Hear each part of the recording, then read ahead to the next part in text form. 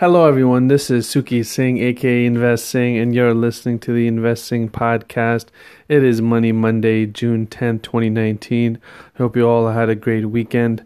Let's see what's going on in the markets today. First, we had Trump announce on Friday that the U.S. has reached an agreement with Mexico, and the tariffs that he was going to implement on Monday are indefinitely suspended. So that boosted the market with the futures higher on that. Right now, as I'm speaking, the market is still moving higher. And also, we have a huge merger that was announced with United Technologies and Raytheon having agreed to an all-stock merger that would create the second largest defense and aerospace company in the U.S. after Boeing.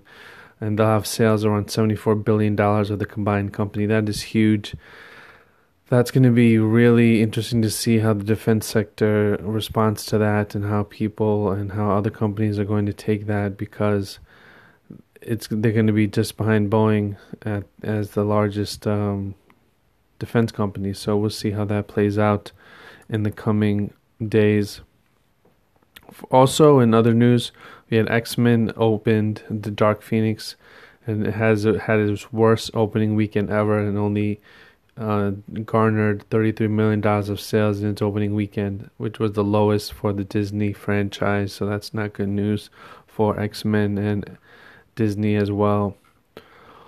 And last but not least, we had Stanley Druckenmiller, who is a hedge fund manager. He said that the U.S. headed for a large amount of losses in the trade war with China, and hopefully that's able to, resolve itself. We still have no resolution when it comes to the trade war with China. Who knows when it's going to be resolved? I think it will be resolved, because with the 2020 election coming, Trump is not going to want to continue to delay this forever, or else nothing will get done, and it's just going to be more headaches for people in the markets, as they have more than enough to worry about.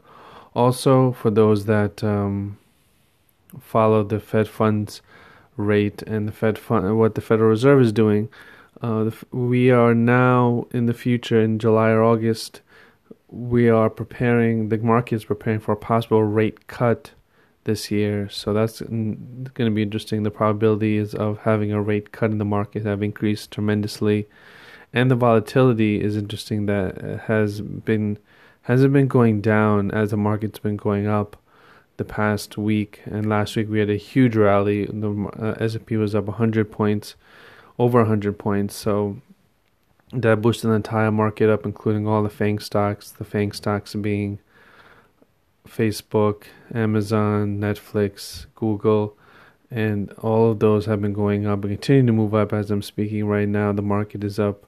The S&P 500 is up about 20 points and continues just to move higher. I think that we'll have a summer rally. We'll continue to have a summer rally with small pullbacks. I think we will get pullbacks, though. I don't think it's going to be a straight up move, even though right now we haven't seen many pullbacks. So we'll see how the rest of the summer pans out. That is your Monday morning report, and I will speak to you all next time. All right, have a great week, and I will speak to you all soon. Bye-bye.